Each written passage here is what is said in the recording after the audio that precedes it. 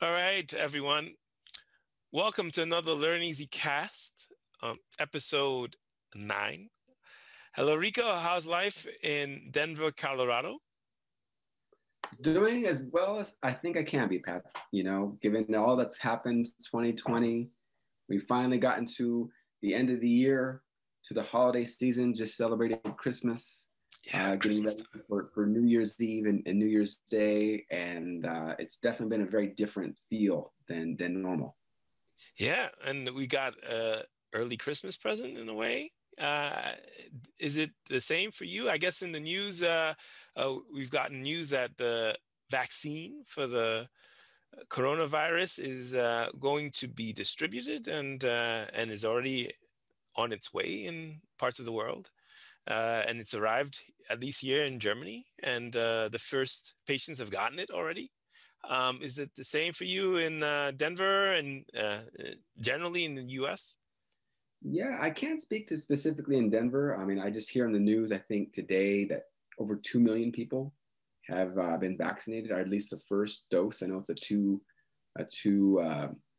step vaccine. You have to go get the first vaccine shot, and then the second, I think, I don't know, 3 or 4 weeks later, if I'm not Yeah, mistaken.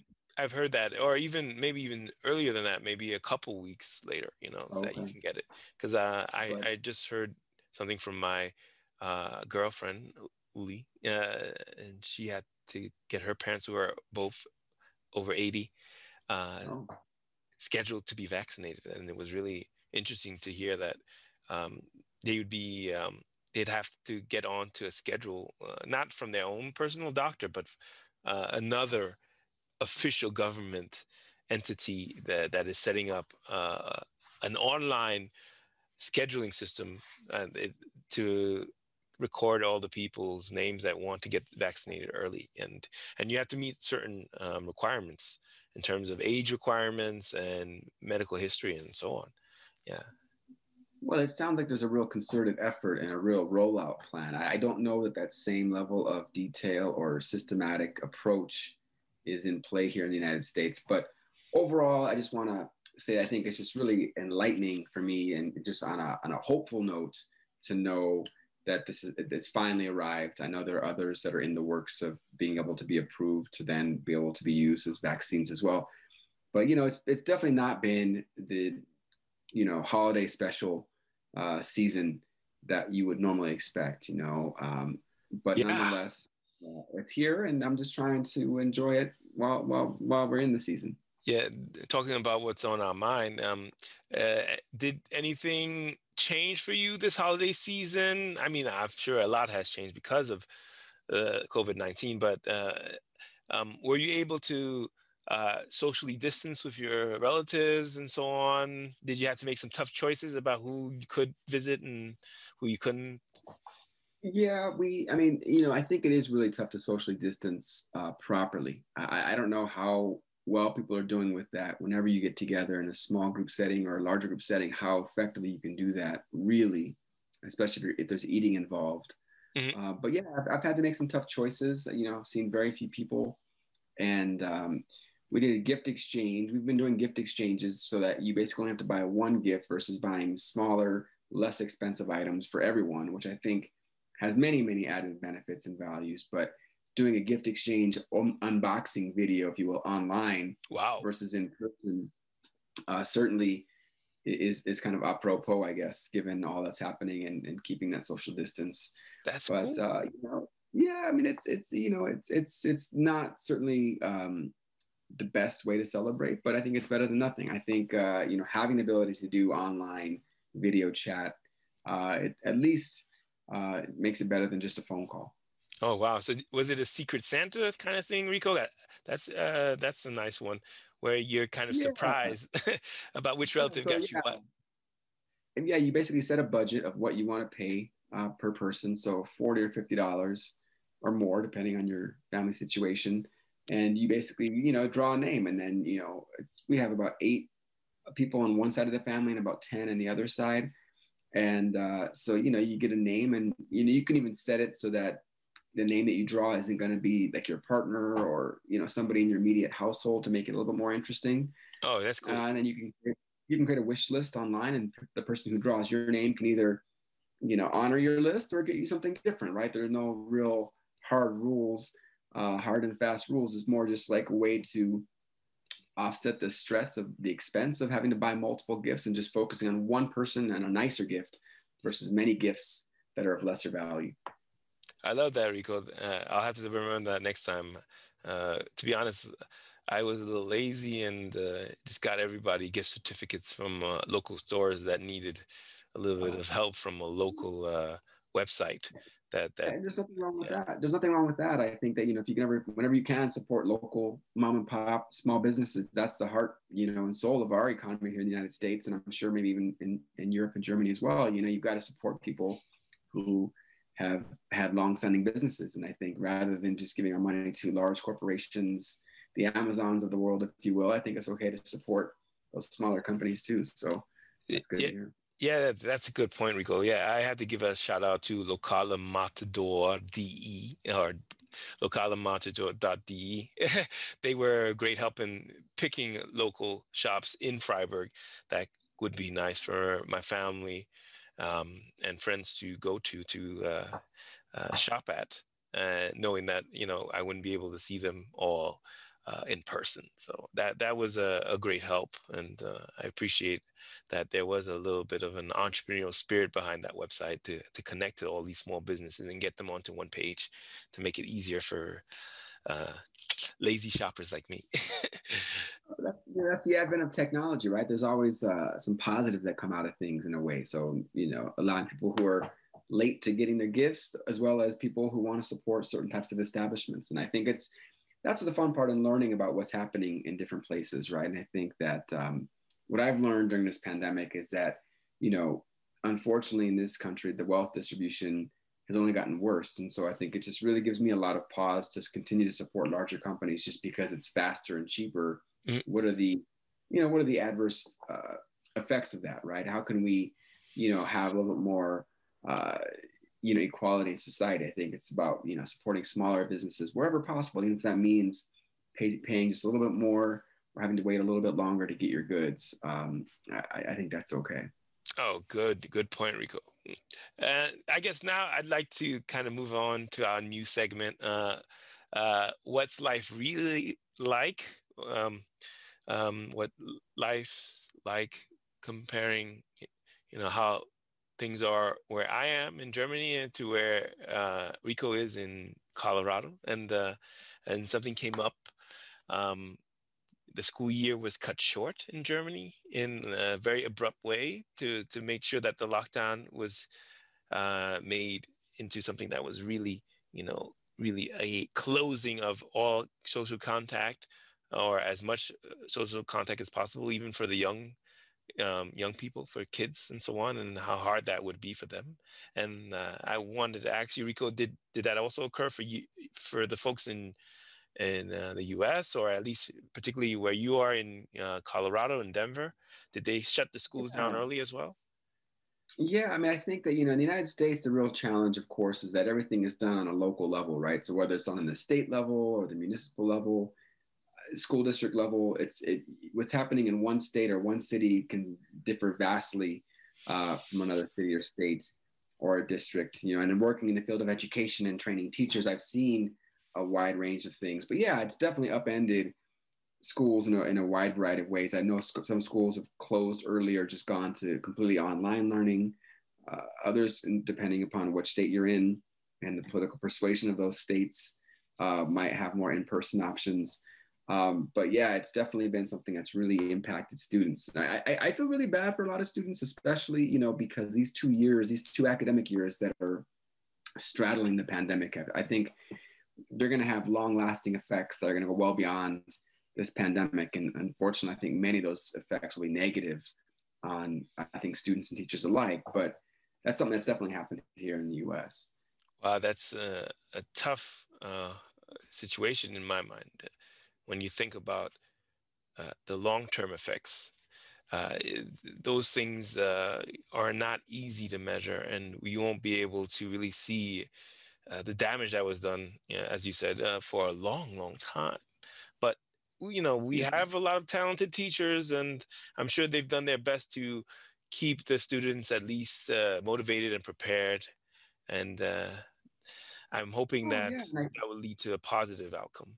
Yes. Well, I think that's just it. I think that, whenever there's a crisis, there's an opportunity for Hmm. growth, for new development of tools and strategies to handle the challenges. And I think that clearly there's a need for better online learning technologies. Even at my own company where I work, I think we see that there's a need to roll out more ways to engage students who are not physically present in schools. And so, it's easy to kind of like knock what's happening and, saying school districts aren't prepared, schools aren't prepared. But to your point, I think teachers have done really well given the situation that they were presented with. I think, a lot has been made of these frontline workers, of course, putting themselves at risk every day, nurses and doctors and other healthcare providers, but I think teachers themselves as well, in many ways, are kind of like those, frontline workers dealing with a lot of the younger children who are in many cases have been in school and haven't had their classes interrupted in the same way the older students have. But, don't want to get too negative here. I think that just the real impact is just that the pandemic has had some real key differences, right, on the way things normally would be compared to how they are now. Yeah, and when I think about it, one of the most influential um, people of this year is a teenager herself, right? Greta Thunberg, right? And she's the one who's been recommending that kids go on strike from school to be able to make others aware of the global crisis that we're going through when it comes to climate change, right? But that kind of leadership, you don't see from many teenagers if it's not for her great teachers who probably influenced her to think in that way and to think about the global consequences of your actions, right? Yeah, and I think like you said, there's a lot of hope there that um, in spite of this crisis that was created, okay, maybe by our own doing, by encroaching on natural habitats that should never be touched, that we have great educators that will help these young people make it through. And that's my way to segueing to our experts corner. And I guess I will let us move on to the experts corner right at this point. Okay. Yeah, looking forward to our next experts. So we hope you enjoy the interview. Yeah. Yep.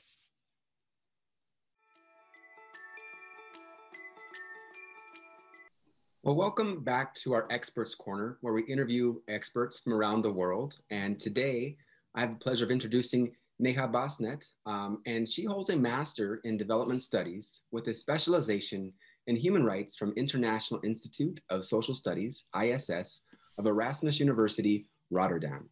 She has worked with youth and youth-based organizations for many years, building young people's capacities for effective leadership and participation. After her master's studies, she worked as a part-time tutor in the International Center for Academics and as a freelance research consultant in Nepal and in the Netherlands. She also worked as a lecturer at Kathmandu University of Social Sciences. Currently, she is pursuing her PhD in youth studies at the University of Groningen. I think it's pronounced Groningen in Dutch, I believe. Along with that, she provides 2 specific educational courses on research methodology and monitoring and evaluation. How are you doing today, Neha? I'm good. Thank you so much, Rico. Yeah, you're very welcome. We're happy to have you today. And we're just going to jump right into questions if that's okay. Yeah, sure. So I'm just curious, how many languages do you speak? I speak, my mother tongue, Nepali, and then English. Oh, and then I also have fair knowledge of French. Then I also know Hindi, Urdu, that is spoken in India. Ooh, okay. And also in Pakistan. Yeah. Very impressive. We always like to ask, just because as this podcast has a focus on language, it's always nice to know our guests' linguistic ability. So thank you for sharing that. Yeah, it's quite impressive, Neha. Thank you so much. Oh yeah. Yeah. And I'm also curious, living in the Netherlands, do you have to always switch, or do you only speak English um, in the Netherlands, or are you learning Dutch as well? For me, I really didn't have to learn Dutch, but I'm planning to in future if I'm planning to stay here and work here. Trying to learn the language is important to understand people and their culture. So yeah, but so far I only speak English, and everybody here only speak English. Understood. And so, in your bio, I mentioned that you provide two specific educational courses on research methodology and monitoring and evaluation. And so, I was just curious, what can students expect from these two courses? Okay, so from the first course, that is the research methodology, I'm trying to provide a basic course on qualitative and quantitative approaches. So these course, this one is basically to learn how to use different methods in research design, and what kind of sampling do we need, population, data analysis techniques, and how to analyze those data from two different approaches. And I will also explain what kind of research approaches would be better for the questions and the research design they have. Okay. So, yes, it's basically about that. And monitoring and evaluation is a very specialized course where an individual, either professionals or students, still could learn about how to use the monitoring and evaluation technique to evaluate and assess different programs and projects that are being implemented by organizations. For example, UN or UNHCR, they have different programs, interventions that are being implemented on different countries. And at the end of their programs, they always try to evaluate the impact of those programs and interventions. So monitoring and evaluation is specifically for those people who are interested in working with the different organizations and try to gain the skills of trying to know the impact of and evaluate the interventions and programs.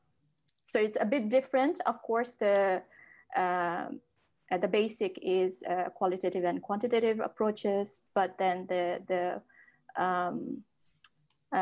the way that monitoring and evaluation works is a bit different than what we learn with the basic qualitative and quantitative approaches. Oh, interesting. And so then, with monitoring and evaluation specifically, you kind of already outlined what students can take away from it. Is there anything like really specific in terms of what you think will be a goal for them when they come out of the course that they should be able to do based on that course? Yes, with the first course, they would be able to analyze what kind of research approaches or technique they will require for a specific set of questionnaires or research questions. And with the monitoring and evaluation, it's basically to provide people with skills to become a monitoring and evaluation officer or become a consultant, where you provide those services to different organizations independently. Yeah. And so, you've touched on, of course, your background and things of that nature, but, where can students implement these learned skills? You mentioned they could be consultants and working with organizations, but is there a specific type of industry, perhaps, or the industry that you find that these students would probably most likely find work in?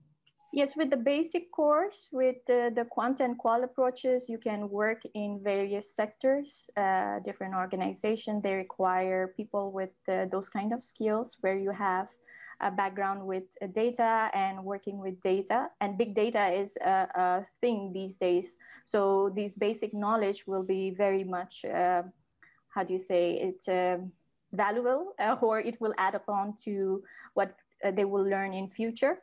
And also, it's not only for people who are still studying or who are still at the universities. It could be also for professionals who have only qualitative background and they want to learn quant, the basic principles of quantitative approach, which might provide them some additional skills in their work and build up their career in whichever sectors they are in. It could be in industry or also in organizations. You can apply those skills anywhere. So it sounds like, it's pretty broad in regards to where one might want to work. It's really about the skills that you gain, and then you can try to find that match of maybe your own personal interest professionally, things of that nature. Okay. Yeah. Yeah.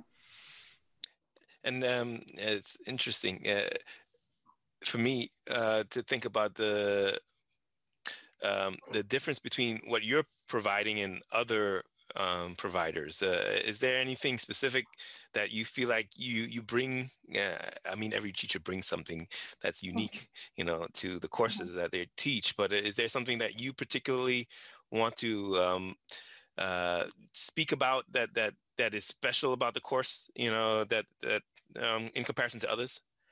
Well, in comparison to others, I think with me, they will be also able to learn how to use softwares, for example, Atlas TI. That is what I know so far. Yeah. And also SPSS if they want to learn further and also analyze their data with those softwares.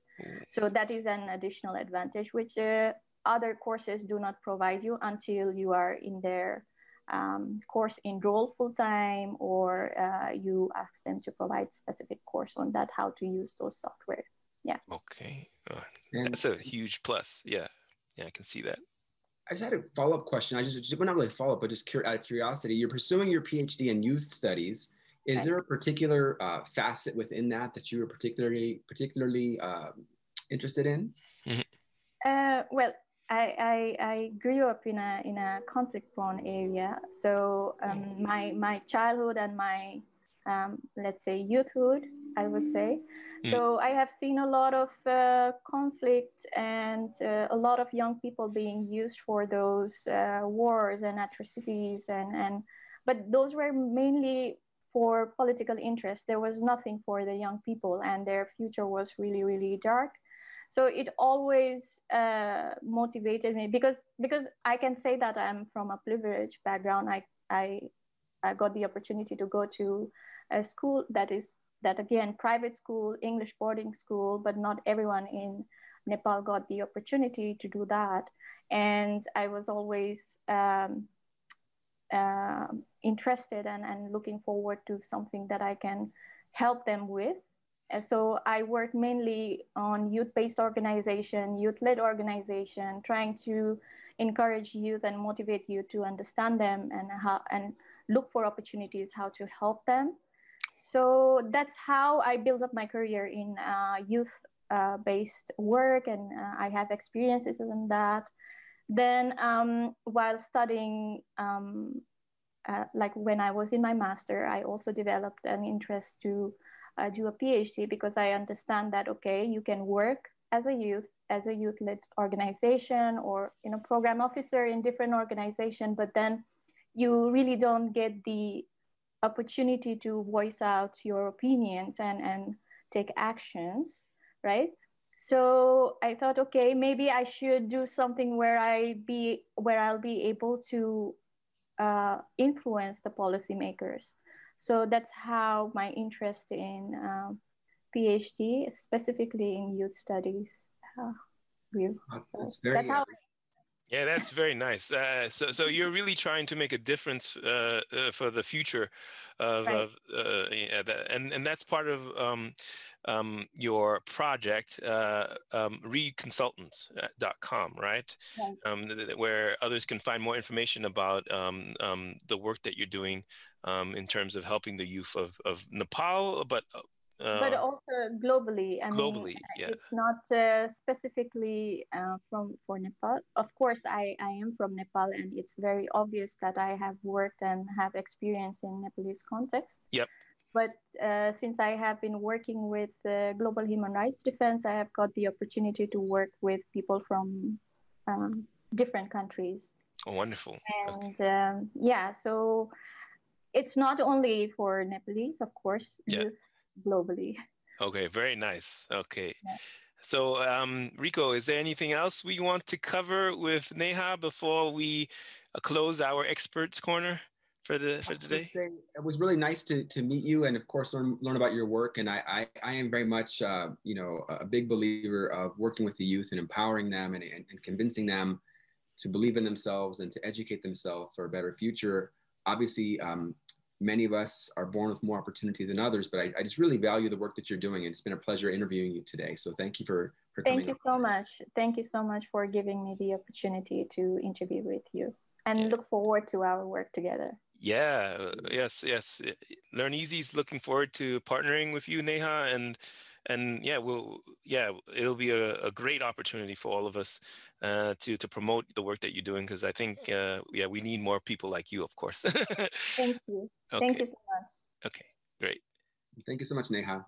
Okay, bye. Good day. Bye bye.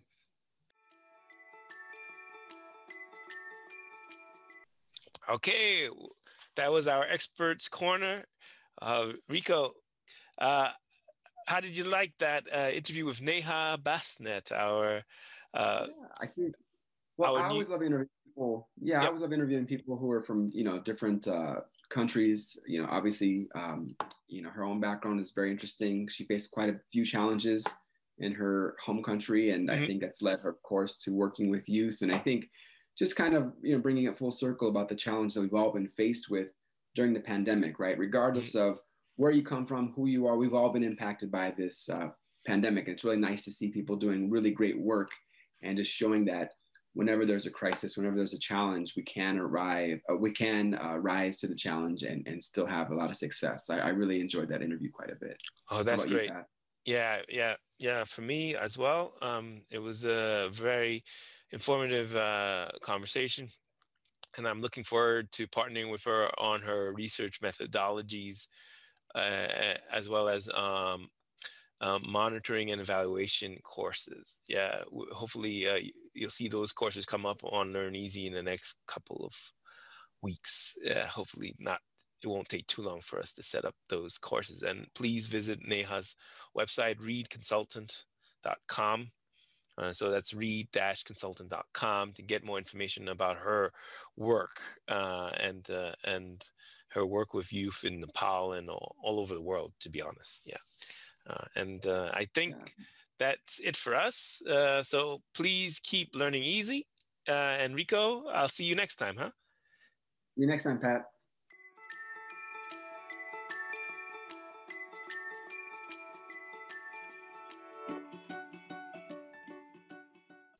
And now a couple of Learneezee cast outtakes. Or record. All right, we're recording. Okay. Yep. Okay. Welcome to another All right. Learneezee cast. Sorry, Pat, Yeah. stop. Sorry, man. I had to clear my throat, man. So I don't want that to be. Okay. Okay. All right, it's all good. It's okay. Let's get all the burps out. Okay. All right. Recording. Okay. I stopped it. Did I? All right. Did I stop it in time? I'm No. still recording.